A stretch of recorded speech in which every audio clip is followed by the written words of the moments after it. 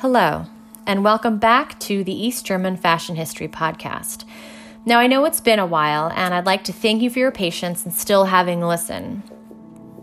For these last 2 weeks of November, or this month's theme, we're going to be looking at DIY fashion and its connection to East German punk, the East German punk scene, and their thriving subculture. So while this week we'll look at the existential necessity for home sewing and DIY, next week we're going to look at punk culture and style. Now, before we get into it, a little housekeeping. You're going to be able to find show notes for Fake It Till You Make It, last month's series on synthetics, and Das ist Punk, this month's theme, all posted by December 1st on the blog, which will be in the episode link descriptions. And next month, so mid-December, we're going to look at denim and its conspicuous consumption in the German Democratic Republic. And folks, it is a crazy story, lots of money, lots of drama, all for the GDR's own version of designer denim competing with Levi's. And a lawsuit is involved with Levi's, so get ready for it. Just wait for mid-December. Now, for additional content on all things fashion in the GDR, feel free to follow me at The Artificial Silk Femme, and let me know you're a listener by just sliding a note into my DMs. Now, stay tuned after the show to hear a song from one of my favorite GDR punk bands, Schleimkeim, and their anti-cop ballad, Mit ein Knüppel in der Hand, with a club in his hand, off the album Abfallprodukte der Gesellschaft, or Waste Products of a Society. Now, let's get on with the show. So as we discussed in the previous episode, there were severe shortages and surpluses in apparel throughout the history of the GDR. And one of the main reasons for the inevitable failure of creating a planned economy for an industry really designed out of desire, demand, and supply. And within fashion's vestiges, it's really all about trends, covetability, and ephemerality. Without those three things, you don't have a living, breathing, and thriving culture that celebrates the art of style and its fickle moods. And it's really hard to create a trend-based industry out of a planned economy. Now, throughout the 50s and 60s, there were a growing number of complaints about quality, price, surpluses, and scarcities at the HO. This was the Handelsorganisation, or the nationalized retail stores one would be shopping for their clothes in the GDR. And a lot of those growing complaints may be in part because East Germans were comparing the quality of their availability to clothes to that of the West German products, which quite honestly were often cheaper and of a better quality and price, much better price. Now, in the late 1960s, a study found that 40 million pieces of industrially manufactured ready-to-wear that stores sold each year was in addition to 30 million pieces of outerwear stemming from, quote, other sources. In East German women's outerwear, stores bought that accounted for as little as 1/3 of the total consumption. What does this mean? Well, let's look at the numbers. That's a rather small amount of store-bought apparel and reflects really the prevalence of alternatives like tailor-made and home-sewn, home-knit clothes over buying something at a HO. Home sewing in times of scarcity was naturally based out of the historical consequence that came from the inner and post-war years. And households probably learned these techniques from their mothers and their grandmothers. So from refashioning a garment to adding, lengthening parts, shortening the hems to fit into new fashions. Home sewing and DIY practices were almost everyday chores. And for comparison, while post-war women were refashioning garments and clothes out of military uniforms, linens, and upholstery. By the end of the 60s, East German women improvised solutions for outerwear by using Celastic, which was a cheap fabric for pillows and cushions. And even up until 1971, a study found that 56% of East German women owned at least one individually made dress. 49% of their skirts that they owned were home sewn, and 33% of their blouses were also made at home or through a cousin or a friend. And this would continue well into the 80s. Now, in terms of the greater context, if we were to compare it to ideas of sustainability, this is not a sustainable model. And think about the sheer amounts of wasted product, because a lot of people ended up home sewing because they couldn't find something in their size, style, color, fit for them at a ha'ol. Still, that's a lot of wasted product from industrially manufactured clothing and factories. Now, to home sew, you needed a sewing machine. That sewing machine was called a veritas, or truth in Latin. It was electronic, had 16 sewing programs, 4 stitch varieties, and was produced by the VEB, Sewing Machine Workshop, so the People's Owned Sewing Machine Workshop. And if you didn't have a sewing machine, or in addition to, you probably also had a knitting machine. And this was considered the, quote, lazy person's answer to sewing. Knitwear was generally a big trend in the 60s and the 70s, and this goes for both in East and in West Germany. So we can't really always, and in Western Europe, we can't always look at things in this fossilized term of things were so horrible in the East. They didn't have access to trends. They didn't have access to this. That's bullshit. And that is expressed through the trend of knitwear and also crazy patterns, which you'd find in the East and the West. And apologies for that little mishap before. Anyway, so from jackets to sweaters, suits, overalls, pants, even bathing suits, obviously everything was knit and could be home knit. And you would use your Veritas knitting machine with your Alvo wool.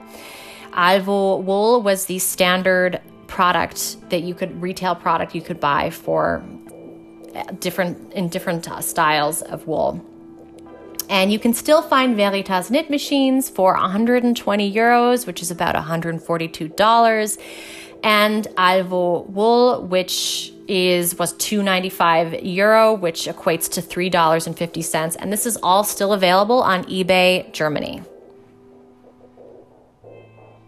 Now, one account which I found in the book Schick in der DDR, I highly recommend it if you are a German reader and interested in fashion in the GDR, was from a working mother who said, so she had 2 young boys, and in order to make ends meet, her husband bought her a Veritas to sew their clothes. It took her about a year to really get well versed in and to master, and once she got that all down pat, she was considered the favorite cousin who could sew everything. She probably turned this into a lucrative side job.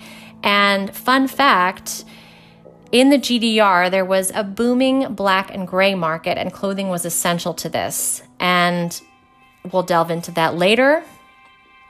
And we'll delve into these side jobs. So in the late 60s, it was also another common trend were self-dyed and created patterns that really also seeped well into the 70s. And obviously, once you knew how to self-knit and self-sew, you might as well take the extra step and dye your own clothes, making wild, trippy patterns. Again, wild, fun, crazy patterns, pattern clashing. That was just as much as a trend in East Germany as it was in the West Germany and in West Europe.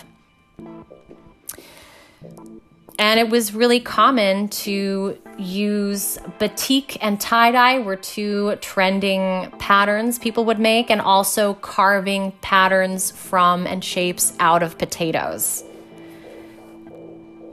It was known that households across East Germany had their basements filled with basins and vats of deep blue, bright red, and green dye water. Other popular materials used to make clothes included bed sheets imported from Uzbekistan, which were the best quality. FYI, Uzbekistan is a Central Asian country that was also part of the USSR. And if it wasn't used for infants and toddlers, diaper fabric was also a fun and easy fabric to use for summer tops. Now, we can't talk about the DIY or DIY fashion without discussing the black market. Now, this was really a thriving economic undercurrent that existed since the post-war years, and it was really the official purpose of the HO to try and eliminate it. If you weren't shopping at the HO or the BIVA, Billige Waren, and you were a bit wealthier, you were probably shopping at Exquisite.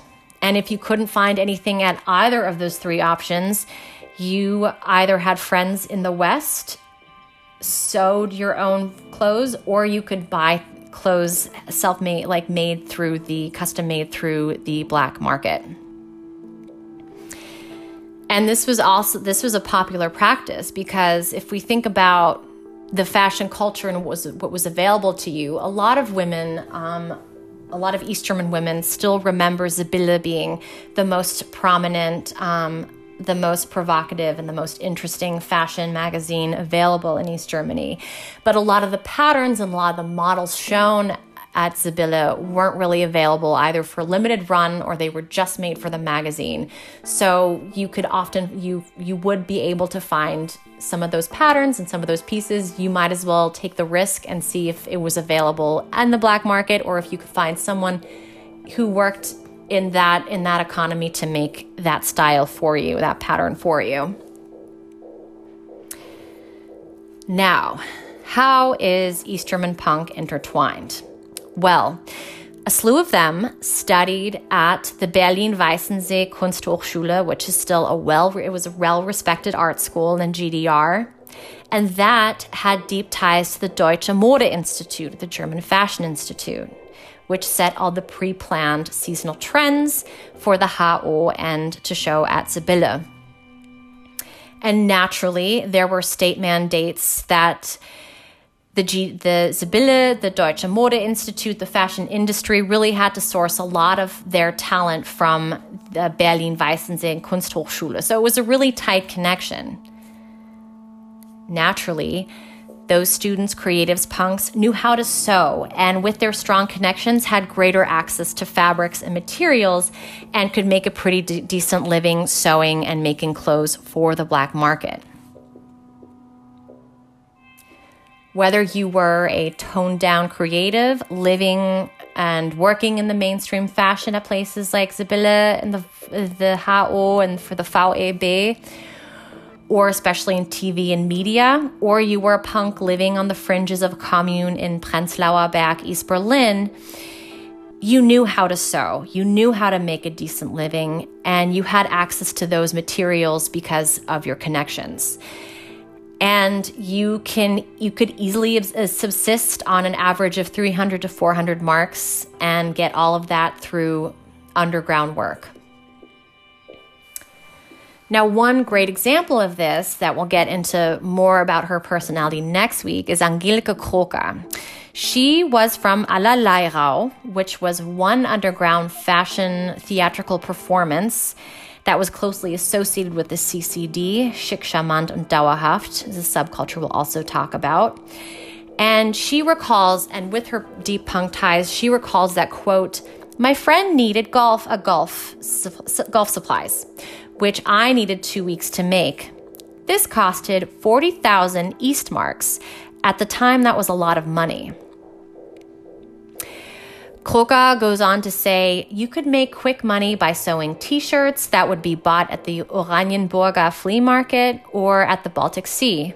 Dresses and jackets out of cotton diaper material were also sewn and sold on the black market. It was easy cash. The demand was high. But a tailor or seamstress working for the black market could make the monthly income of a university docent. And it was Prosecco, gas, and a good mood that could all be paid for.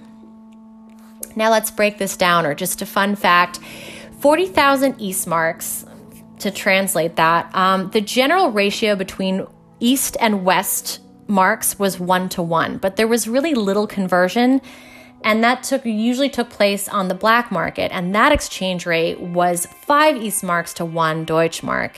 Relatively speaking, 40,000 Eastmarks is still a good amount.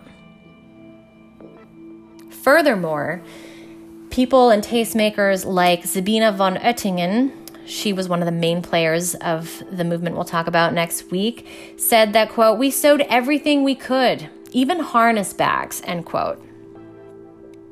So, whether you were of the higher classes, middle or working class, or living on the fringes of society in a punk commune producing radically underground fashion shows, home sewing and DIY was fundamental to the East German material culture and socialist personality of self-sufficiency. But all of this, if we want to wind it back, is really a vestigial organ of those interwar years of survival. So, beyond clothing, as an existential hierarchy for human civilizations to exist and feel comfortable, it's also about, and what largely this podcast is about, self-expression, individuality, and style. Now, for comparison, let's look at the general scope of things. I'm going to talk about Angela Merkel. In her official biography written by Stefan Cornelius, she talks about how her academic studies in chemistry and physics provided a sense of freedom for her in thought within having to live in the repressive GDR. And in many ways, sewing, knitting, home dyeing, pattern making provided an outlet for expression from maybe a very repressive society, and a sense of freedom, or a sense of ephemeral freedom.